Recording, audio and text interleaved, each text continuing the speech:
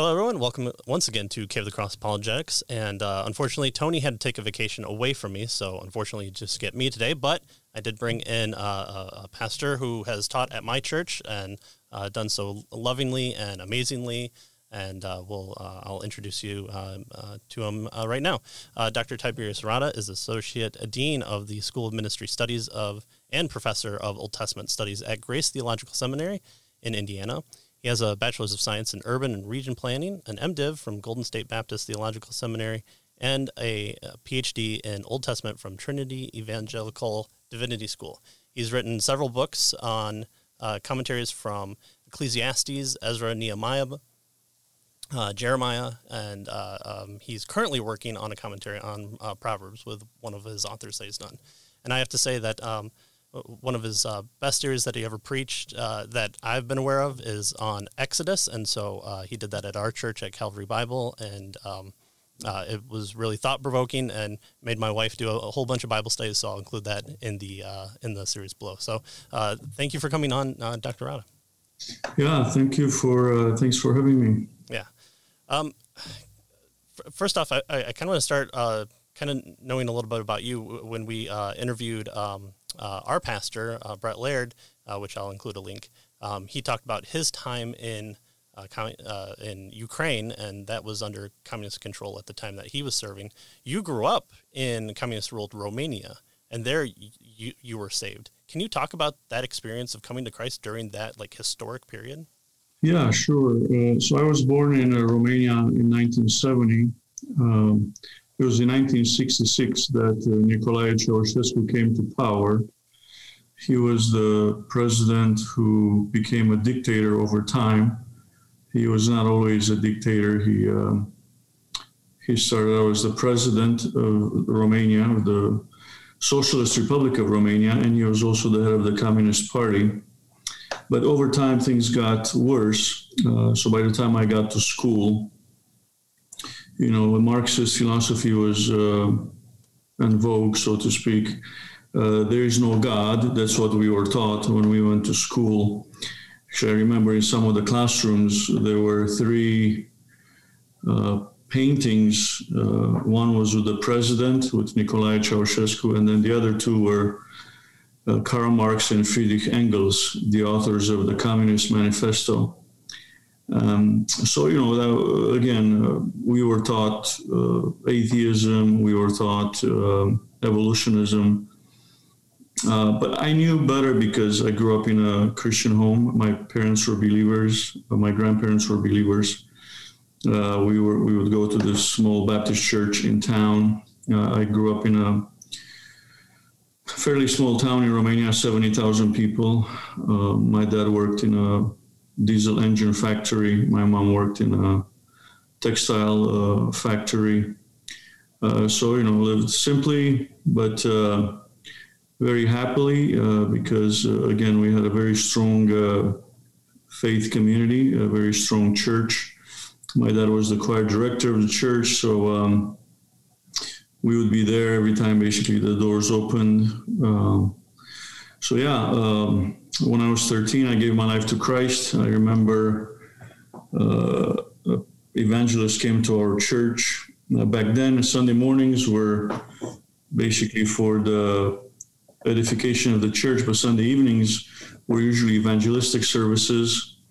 And the guy who came to preach was a former psychiatrist who gave up his practice to become an evangelist. So he was preaching about Mark 5, the healing of the demon-possessed man, and gave examples from his practice. And but at the end, he said, if Jesus can heal this guy, he can heal you too. So, but 3 months earlier, my dad had a dream that I was a little demon, with horns and everything. And so that kind of gave me pause and gave me something to think about. So when the preacher preached about the healing of the demon-possessed man, I thought, hey, if Jesus can heal that guy, he can heal me too. So I remember raising my hand and walking down. We had to go in front of the church, in front of everybody. And I still remember October 2nd, 1983, when I gave my life to Christ.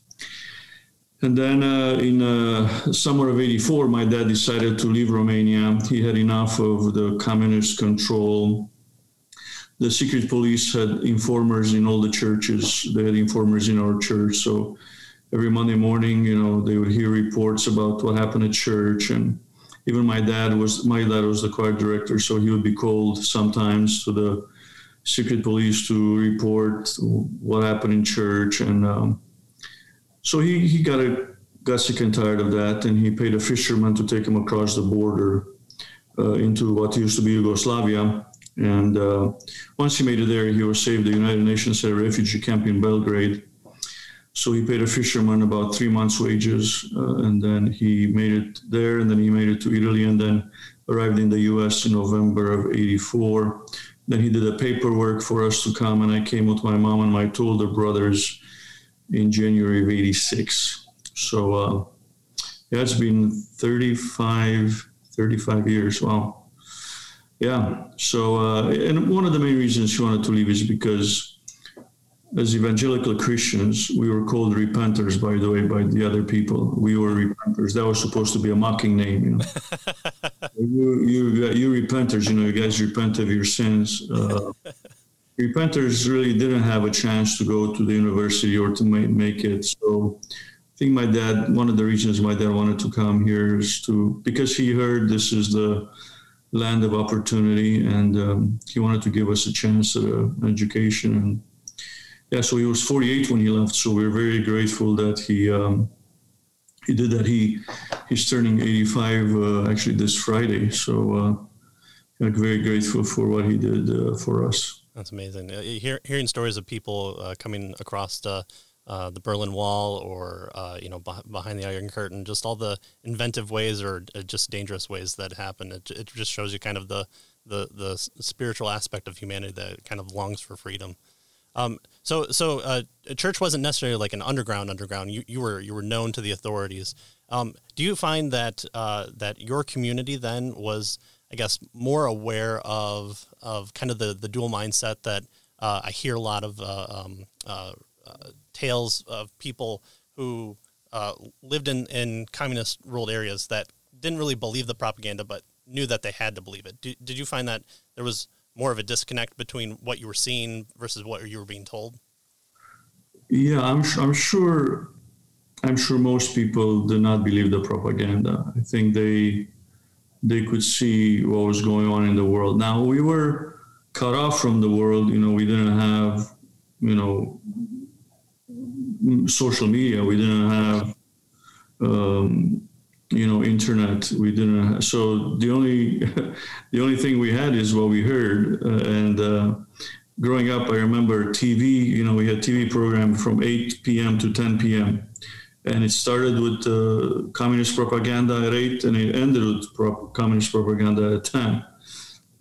Later, we got more programming and things like that. But there was only one paper controlled by the Communist Party, so you couldn't hear different perspectives. So I think most people knew that what they were hearing was just propaganda. Obviously, everything culminated in 1989 when finally, once communism started to fall in Eastern Europe, it was kind of like a domino effect. And we knew it was just a matter of time until it would fall in Romania. And obviously it fell in December of '89 when, Ceausescu and his wife were caught, tried, and executed for genocide, for crimes against humanity. I mean, he did. He was crazy. She was even crazier. They killed pastors. They demolished churches. And so finally the people said enough. And since then there's freedom. But at the same time, I can tell you that the church, even though persecuted, was on fire. When we went to church, it was standing room only. It was on fire, morning, evening, whenever we went. The church was on fire. We planted churches. We would do missions in spite of communist propaganda. So now, there's freedom in Romania, but the church seems to be at times lukewarm. So I think a little bit of persecution is good, because it really tells you who is a believer and who is not. We did have informers in our churches, but eventually people kind of knew who they were. So I think you just had to work within the system. So you're saying that there's hope for the Western American church today, or Canadian church as well. Yeah, I think when you see what is happening with pastors being jailed, and I mean, it's crazy what's happening in Canada with the Polish pastor, who I was on another podcast and I said, could you imagine that we are uttering the words "the underground church of Canada"? Yeah. Yeah. Yeah. Do you find yourself still kind of being in the two mindsets of having to go along with the propaganda in school and kind of to live life within the society as a whole, and then kind of live this maybe dual aspect, or has that kind of wormed its way out of you by now? Oh, you're talking about now? Yeah, just now. No, actually, even back then, and everybody knew at school, for example, they knew I was a repenter. In the 9th grade, I remember our homeroom teacher came and asked, "Hey, who here is a repenter?" So it was me and one of the girls from the Pentecostal church. We raised our hands, and she took our name and sent them on. I don't know, I guess the government wanted to know who the repenters are. But, I mean, we were never persecuted besides the, being called names, and we couldn't be part of the Youth Communist Party, because we were repenters. Not that we wanted to be, because we didn't want to be, but so there were not different compartments to life. I was just a repenter. I was a believer. I was a Christian. And the same thing is happening here. I don't think you can separate, and I don't think you should separate the two. Either you're a Christian or you're not. Wherever you are, you got to be a Christian, and you got to wave that flag. Everybody should know who you are. And I think I don't think it's right to live in different spheres, so to speak, or compartments. Interesting.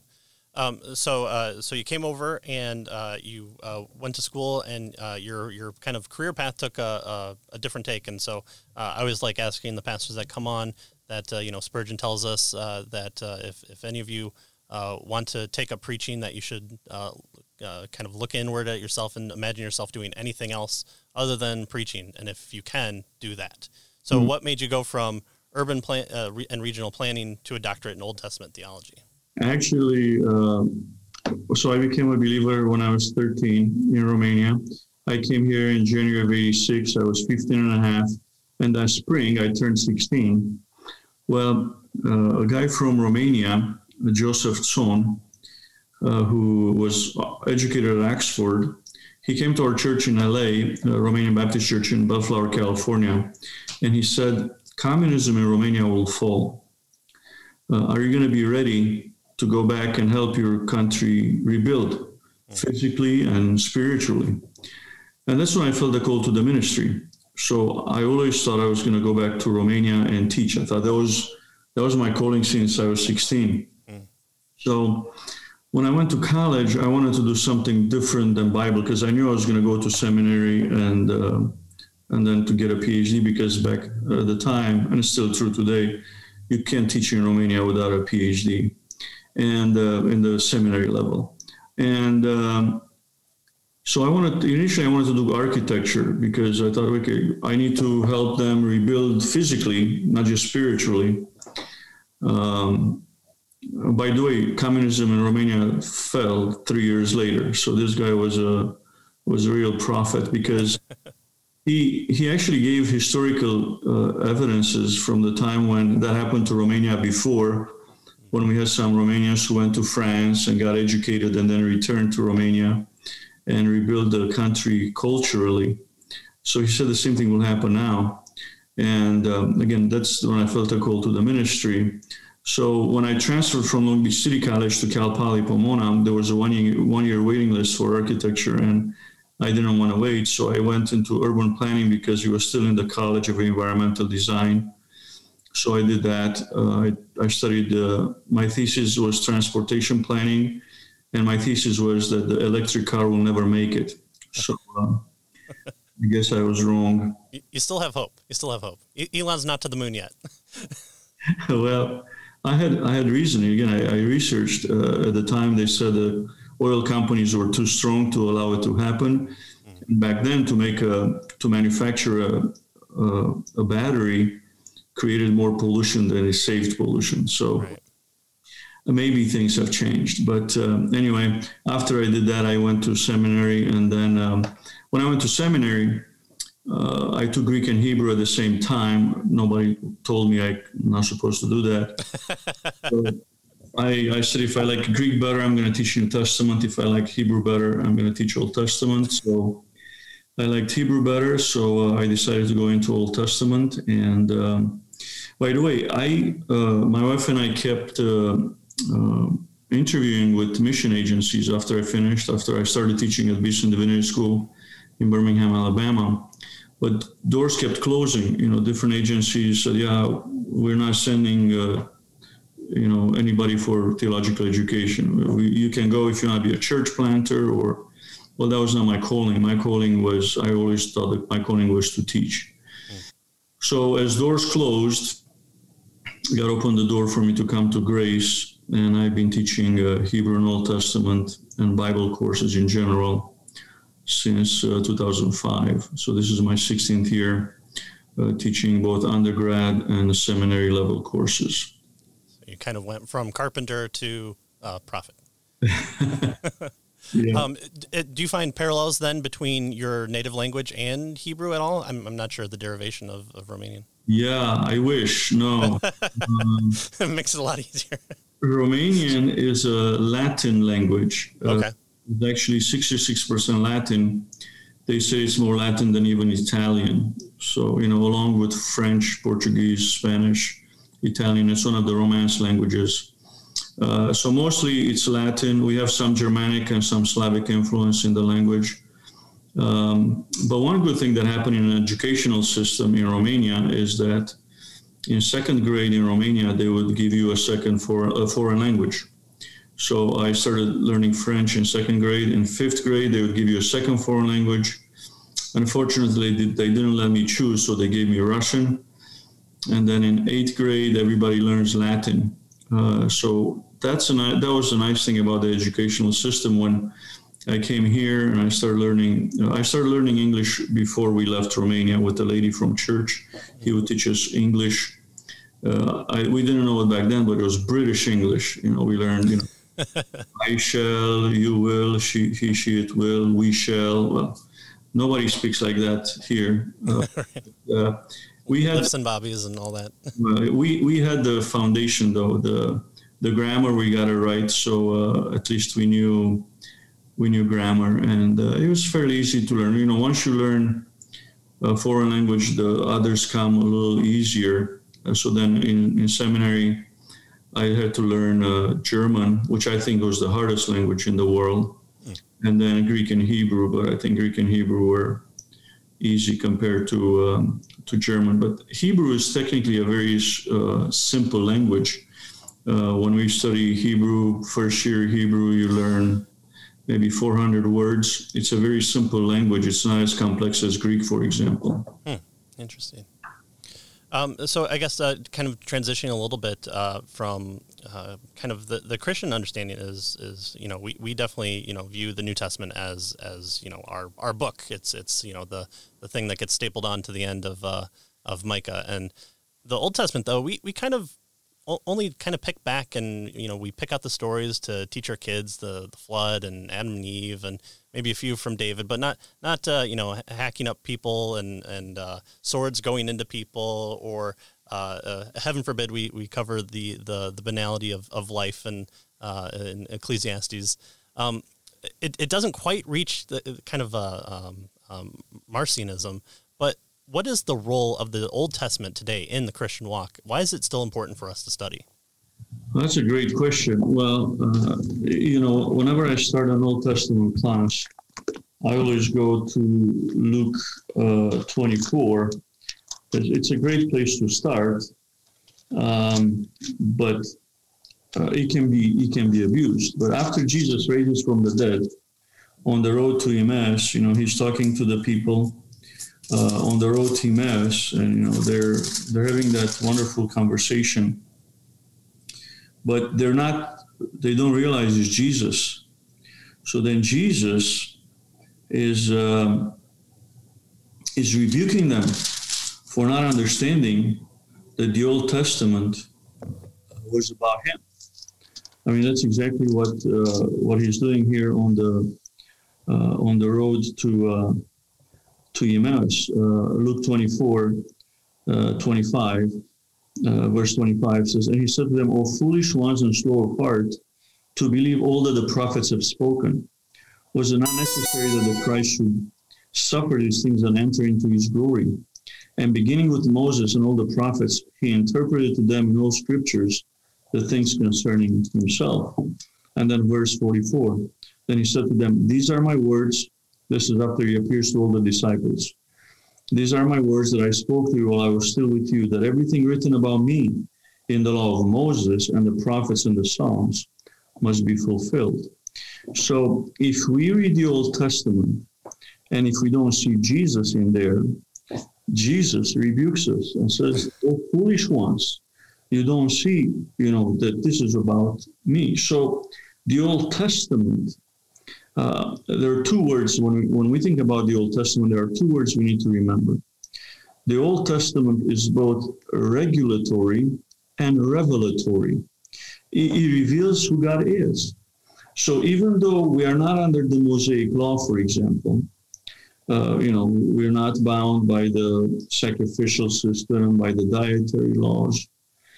So for that part is not regulatory for us, but it's still revelatory. It shows us who God is and what God wants from us. But even there, some people misunderstand and they say, well, okay, I'm not under the law. I have freedom in Christ. I can do what I want. Well, that's not what the Bible says. Actually, Jesus, in the Sermon on the Mount, he makes it clear that being under grace, not under the law, doesn't lower the bar. It raises the bar. In other words, the Ten Commandments, for example, are the minimum requirement. When Jesus comes, he raises the bar. In Matthew 5, he says, you've heard that it was said, you shall not murder. But I say to you that everyone who is angry with his brother will be liable to judgment. Verse 27. Again, the minimum requirement. You've heard that it was said, you shall not commit adultery. But I say to you, again, Jesus raises the bar. Everyone who looks at a woman with lustful intent has already committed adultery with her in his heart. So being, we say we're free and we live under grace, I can do whatever I want. No. Jesus raises the bar. He doesn't lower the bar. A lot of people look at the Old Testament and say, oh, God made all these rules and regulations, too high for everybody to reach. No, that's not true. Paul, when Paul talks about himself, he says, according to the law, I was blameless. These were not some high rules and regulations that nobody could keep. No, these were the minimum requirement. But what God was trying to teach his people was obedience. You got to be obedience. And again, the Ten Commandments and all the other 613 rules and regulations, they were for them what we think about as Americans as the Bill of Rights and the Constitution. That's how we should understand the law. It was not just a series of do's and don'ts. No, it was revelatory to understand who God is, that this is a holy God who expects a holy people to worship and serve him. And he was trying to teach them obedience. He was not trying to rain on their parade. He was just trying to teach them how to live as a nation. So the Old Testament, obviously I'm biased because, I teach Old Testament. But we cannot understand the New Testament if we don't understand the Old Testament. I like, sometimes pastors say to people, oh, you got to start reading in John 1. You can't understand John 1. In the beginning was the Word, and the Word was with God, and the Word was God. If you don't understand Genesis 1, in the beginning God created heavens and the earth. John relies on Genesis 1. And that, by the way, happens a lot with New Testament writers. You cannot understand, why did Jesus have to die? You can't understand that. We can't understand that if we don't understand Leviticus, the sacrificial system, if we don't understand Yom Kippur, the Day of Atonement, that, the high priest goes into the Holy of Holies once a year for himself and for sin of the people, and to sprinkle blood on the mercy seat. We cannot understand why Jesus said today if we didn't understand that.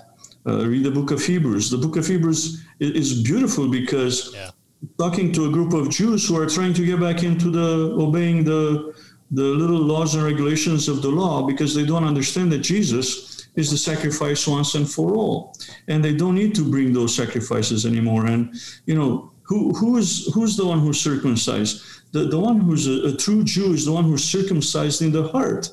So Paul goes to extremes in Romans 2 and in explaining that. But we have only one Bible. We have two testaments, or two covenants to be more exact, but one Bible.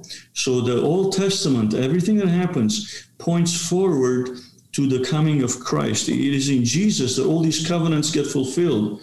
The Abrahamic, the Mosaic, the Davidic, the New Covenants, all of them get fulfilled in the person and work of Jesus Christ. And it's beautiful when you see it. Yeah. And I think we do a disservice to our churches when we don't teach and preach the Old Testament, because it's so beautiful. You mentioned Exodus, for example. What does that have to do with the New Testament? Well, in the Mountain of Transfiguration, Luke talks about how Jesus, meets with Moses and Elijah, and the Bible says they were talking about his Exodus. And, our English versions are so poor. They translate that word departure, however else they translate. Well, it gets lost, and we don't understand that he's talking about the Exodus. It says the Exodus that he was about to do in Jerusalem.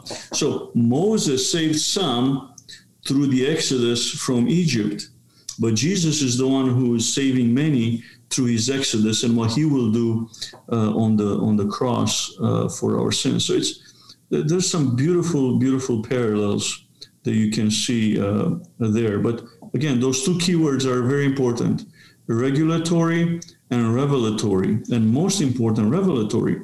But there's also regulatory. God hasn't changed, by the way. When you talk about again, adultery is still adultery in the Old Testament as it is in New. That has not changed. Stealing is the same thing. It's still a sin. God has not changed. The moral law has not changed. But Jesus didn't actually say that you can't have sex with animals. So therefore, Jesus is silent on the issue, right? Yeah. Or the other one that I heard, is that Jesus doesn't directly condemn homosexuality. No, but Jesus clearly says, when he's talking about marriage, he's asked about divorce. He says, he takes him straight to the beginning. He says, but from the beginning it was not so. And then he quotes Genesis 2:24. A man shall leave his father and mother and be united to his wife. That's from the beginning. God takes us back to the original plan. And again, when I talk to people, they ask me, hey, where are we? Where should we be? Well, we should be going back to the design. God's design was clear: a man and a woman in a covenant relationship. That is the standard. And by the way, my wife and I are celebrating 24 years of marriage today. So it's wonderful that we can talk about this today. Well, thank you. And thank you for giving up some of your time with that. Yeah. I like how we name churches the Berean churches. And we, I think probably the people that name it realize it. But the Bereans were strumming through the Old Testament. That's what the source that they had there. And so we should also be encouraged with that. Or everyone loves Romans. A good Reformed person loves Romans. But how much of that is Old Testament? I mean, you see the type offset in your Bible, and you should go, oh, this isn't poetry that Paul is preaching here. He's preaching Old Testament. I heard a funny story about a scholar, evangelical scholar, who took a class on Romans with a rabbi. The rabbi was teaching Romans. And this evangelical scholar said it was the best class on Romans I've ever heard, is because the rabbi was making all the correlations to the Testament. But at the end, the rabbi said, but that's Paul. I don't believe it. So see, right. It's not a matter of, just understanding with the mind. It is ultimately accepting it in the heart, so to speak. As you've probably heard that some people will miss heaven by 18 inches from here, to the heart, from the head to the heart. So it's not just intellectual knowledge, and we understand that, but we have no excuse as Christians to be lazy Christians, lazy, uneducated, especially since we can read and we have all these resources at our disposal. We should be the best students of the Bible that we can be. Right. Yeah. Amen there. So does our current Western kind of American outlook, and obviously I'm speaking personally here, does my American Western outlook put up unnecessary blinders that get in the way of studying the Old Testament? And what can I do to help combat that? Yeah, it is interesting, and sometimes it's writings of well-known people that maybe you discussed, they're saying unhitched from the Old Testament. I don't know if you've heard that expression lately. It came into a writing by Andy Stanley, and you can edit that out if you don't want the name to be there. No. He's the one who said, you got to unhitch from the Old Testament. And again, as you mentioned, when Jesus is here and he's talking about you search the scriptures because they reveal how you can have eternal life. They talk about me. Well, he's talking about the Old Testament. The Bible that the apostles said, that Paul had, was the Old Testament. So again, not to think about the pastor, for example, being a chef and preparing food. It would be like the Old Testament 2/3 of the menu, and the New Testament 1/3, and you're just feeding the people just 1/3 of the menu. It's good stuff. Don't get me wrong, but it is dependent on the Old Testament, and probably that's not a good analogy. But anyway, I'm hungry, so I guess make that analogy.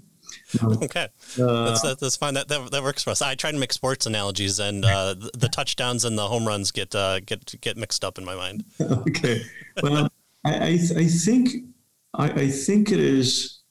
I think the pastors have a very important job. And it's, if the pastor loves God and his word, he will do what Paul says, preach the whole counsel of God, not just parts, and that's why I love when churches preach through books. So that's why when I was at Calvary, I was able to preach through Genesis, preach through Mark, and then when I came back, preach through Exodus. And actually our church right now is going through Exodus here. So and people always come and say to me, I never knew that is there. The Old Testament is so rich. So I think that if the pastors teach the Bible to their people, people will, again, the Holy Spirit is active and working, and they will grow, and they will love the Word of God, and they would want to go back and learn it. I have a friend who's reading the Bible chronologically, and she goes that every year, and she loves it. She discovers new things, and that's how I am. I've been reading the Bible my whole life, and I still read, and I'm like, wow, this was here. I never seen this before. Well, I'm sure I read it before, but sometimes the Holy Spirit acts in such a way that it hits you where you need it at that time. That's why it's so rich. And again, if the pastor loves God and his word, he will teach and preach the whole counsel.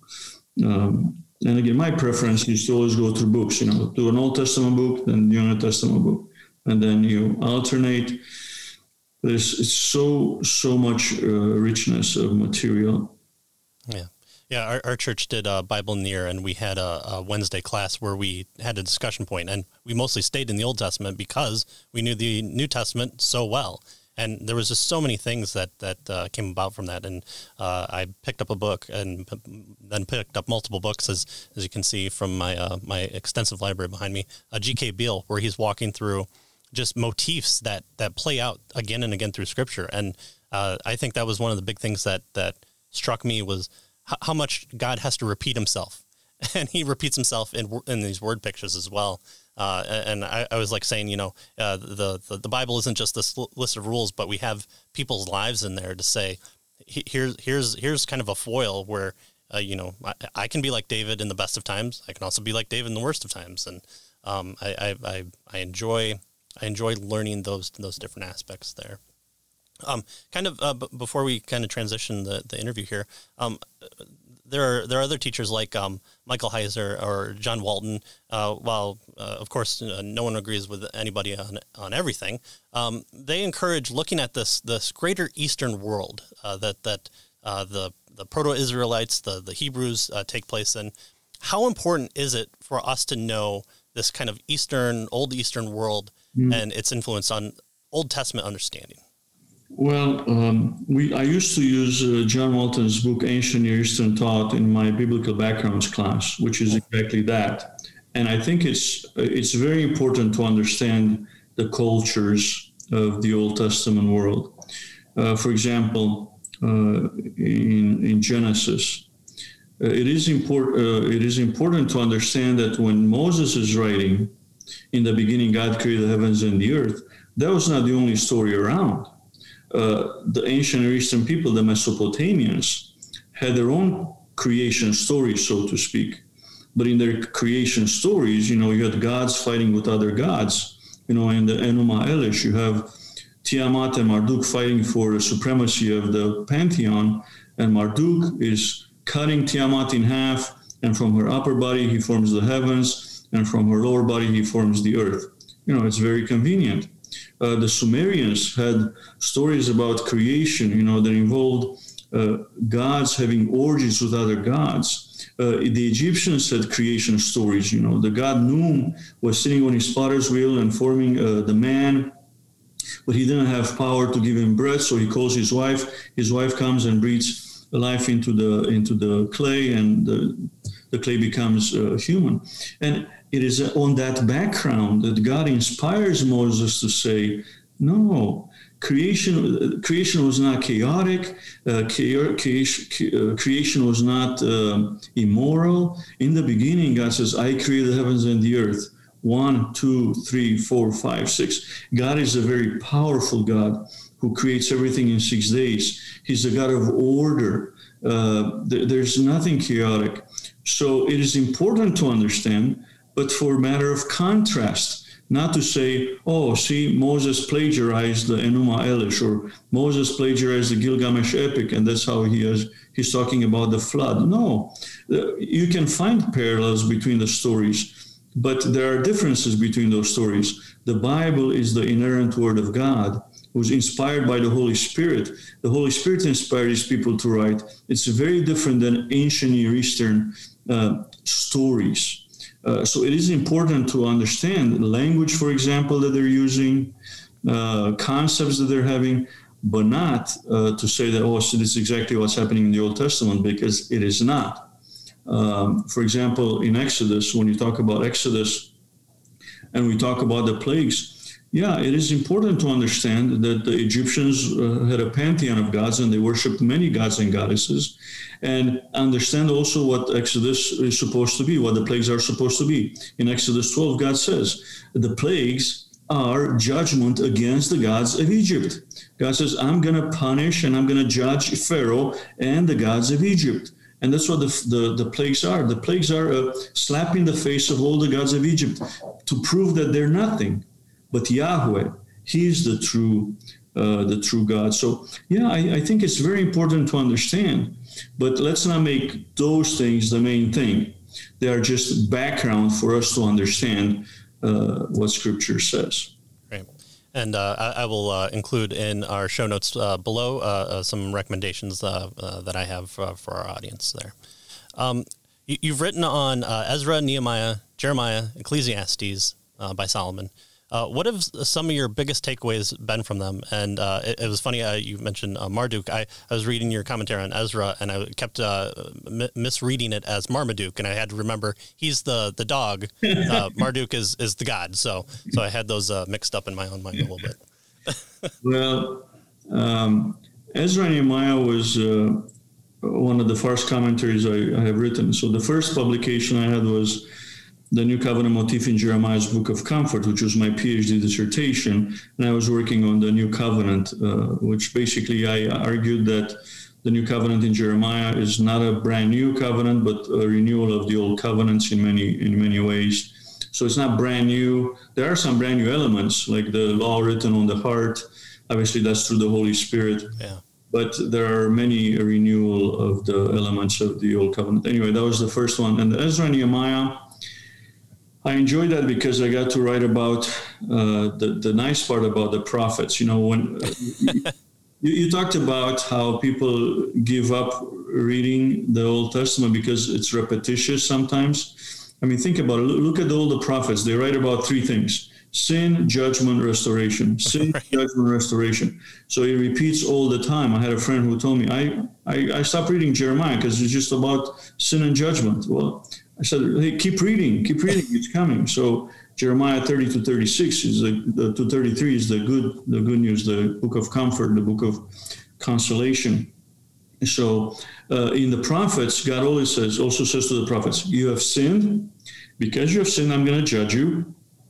I'm going to take you into exile. But God also promises restoration. And that's what Ezra and Nehemiah is. Ezra and Nehemiah talks about God's faithfulness in the fact that he actually fulfills his word and he's faithful to the fact that he brings them back to the land.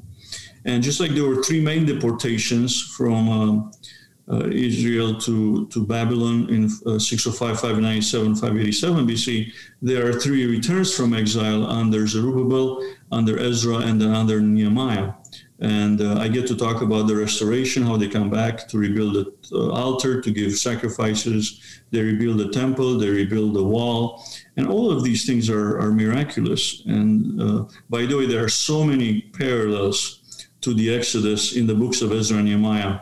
It's wonderful to see when you study it. But Ecclesiastes was probably my favorite so far. Is because a lot of people like Ecclesiastes for all the wrong reasons. You know, they say, oh, I love Ecclesiastes because, you know, when I'm depressed, I like to read meaningless, everything is meaningless. Well, the whole point of the book is that apart from a right, correct relationship with God, right, it will be meaningless. That is the point. And I do think that at the end, Solomon sees the light and says, fear God and keep his commandments. That is the whole duty of man. And talk about how Ecclesiastes points to Jesus. Jesus came to redeem us from the meaninglessness Solomon experienced. And, you know, if Solomon says, oh, you know, I hated work, you know, and it's meaningless. No, Jesus comes and says, and we learn in the New Testament that everything we do should be for the glory of God. Or think about what Solomon writes in Proverbs. He first says, he who finds a good wife is a gift from the Lord. And then Ecclesiastes 7:26, he says, more bitter than death is the woman. Like, oh, what happened? Well, what happened is 1,000 women happened. He consistently disobeyed God and his law. That's what happened. So he comes to the end of his life and says everything is meaningless. But I read Jesus and I said, no, that's not my perspective. My perspective is, again, a man and a woman in a covenant relationship before God. A man shall leave his father and mother and be joined to his wife. And again, Jesus is quoting Genesis there. So Jesus redeems us from all the meaninglessness Solomon experienced. Jesus says, I am the good shepherd, and I came that my people have life and have it abundantly. So a lot of people like Ecclesiastes because they want to, maybe quote Ecclesiastes on their bad days, oh, meaningless, everything is meaningless. No, if you are saved, your motto shouldn't be meaningless. Your motto should be John 10. I came that they may have life and have it abundantly. That's my motto. It's not meaningless. Apart from a correct relationship with God, everything is meaningless. So if people choose to reject God, then yes, they should sing that refrain. But if we are saved, then we're not singing that refrain. We're singing a different tune. Yeah. I really enjoyed reading Ezra and Nehemiah together and just watching them kind of.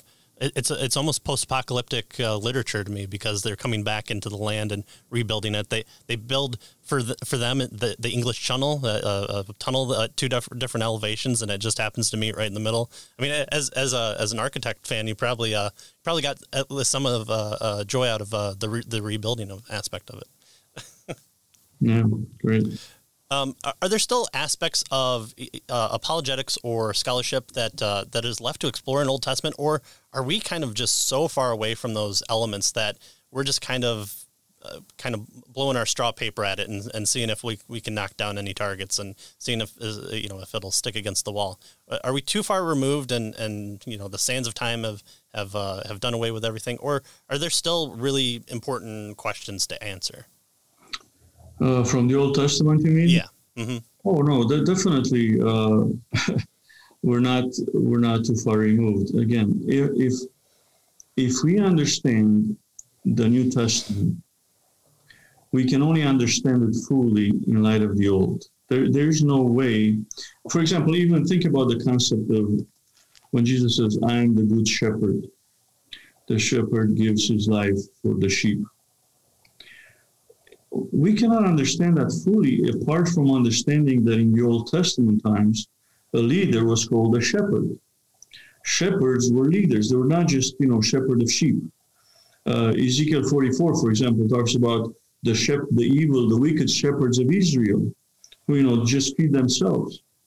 And then the psalmist writes, "The Lord is my shepherd."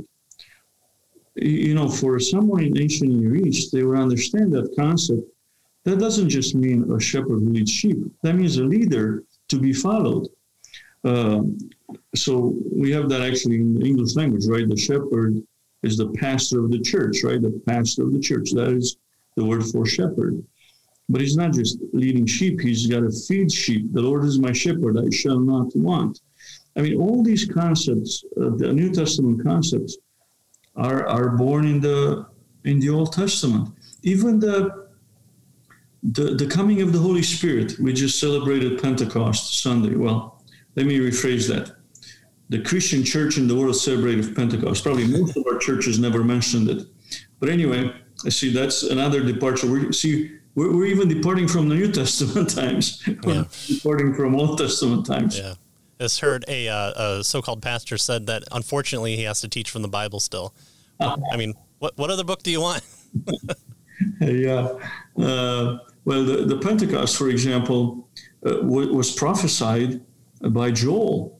I mean, you have clear, direct prophecy from Joel to Acts chapter 2. You can understand one without the other. And actually, that's even more important because Joel also prophesies about not just the coming of the Spirit, but end times. There is a time when that's some of the prophecies that have not yet been fulfilled. So we're talking about second coming of Christ. Isaiah talks about that. You have Zechariah talking about it. You have Joel talking about that. So to ignore Old Testament is to ignore end time prophecy, and which is, by the way, another whole topic that I'm sure you covered at some point. But all those things have originated in the Old Testament. Yeah. The idea that the return can't happen because Cyrus reads the Old Testament and finds his name there. I mean, it just can't happen then because prophecy would be real then. Yeah, that's interesting. So, going now to your role as dean and professor, do you see apologetics playing a greater role today than maybe when you first started, or is it less? Is it different questions? What are you seeing some of the struggles or questions or focuses that that your students are bringing into or reporting back to you? Yeah, well, obviously apologetics, we always do apologetics in all our classes. We actually have a class on apologetics for biblical study students. Seminary students actually take a class on apologetics. But obviously apologetic issues come up in every class. What's different today, I would say that we have a lot more students that don't know the Bible. For example, if introductory Bible course, if I ask how many of you have read the whole Bible in your lifetime, very few will say that they have. If I ask, okay, from 0 to 10, what's your knowledge of the Bible? I had the whole spectrum from 0 to 10. So there's a lot more biblical illiteracy, which is interesting as we have much more information, but then we know less because we read less. That's why I prefer my classes to have still paper copies of books. I want them to actually have the book in hand, although our technological advances dictate that we go more to even electronic copies. I just don't like that. So I would rather use an older book rather than a newer book if I know that the student has it in their hands. So there's a lot more biblical illiteracy. I think a lot of people are abandoning the idea that there is such thing as objective, absolute truth. So in our classes, we have to ingrain in them and to teach them, hey, the Bible is the Word of God without error, and there is absolute objective truth. God is the moral lawgiver, and He's giving us laws we know how to live our lives. So I don't think we have changed, and what we do has changed. We just have to be a little more emphatic into realizing, hey, our students that are coming in now are not really, they didn't grow up in the church. They don't know the stories. Even they don't know. Some don't know, David and Goliath. They don't know that story. So it's.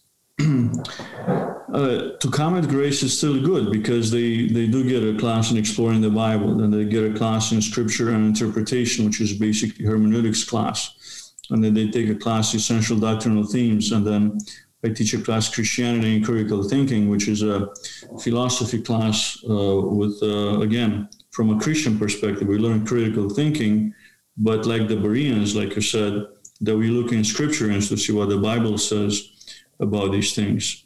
So things have changed. We are a Christian institution, but we still get students that are not believers. So I treat my classes as a mission field. I teach and preach the gospel all the time. I give students a chance to, I implore them to give their life to Christ. There are people who give their life to Christ. I had atheists in class. Then after they graduated, they gave their life to Christ. There are atheists who come and leave, and they're unchanged. But our role has not changed. My job is not to convince them. That is the role of the Holy Spirit. My job is to teach them what the Bible says. So, yeah, apologetics will always play a very, very important role. I always say that we're the wire in between the source of the light and the light bulb as the person. I'm okay being the guy that can stumble on his words for the gospel, but it's ultimately God who has the hard job of forming the heart of stone into a heart of flesh. I'm glad I don't have to do that job. Yeah, I like that. That's good. That's good. One of the questions that we always ask towards the end, and to all our people that come on, is where do you see the future of apologetics, either when it comes to Old Testament or in seminary or just the greater Christian context? Can you speak explicitly on what you think maybe the future of apologetics is?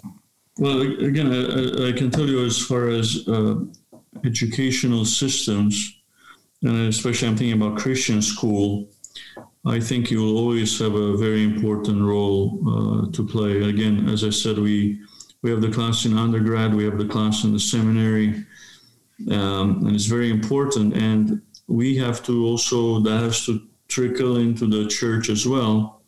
And we always have to provide a defense for our faith.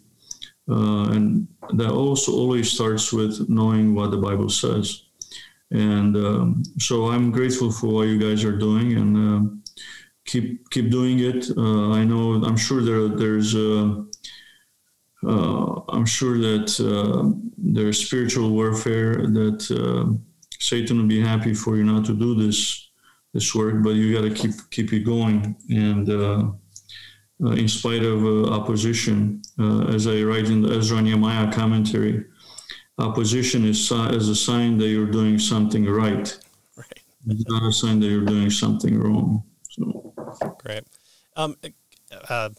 Because you're a professor, I don't mind asking you this question. Is there a couple of books or resources that you think might benefit people who want to look more into the Old Testament, other than your commentaries that, of course, I will leak below? Well, yeah, definitely. So maybe what I can do is send you a list of my Old Testament commentaries. I have recommendations for each book of the Bible. Perfect. But Genesis, if you're to read Genesis, you need Creation and Blessing by Alan Ross, for example.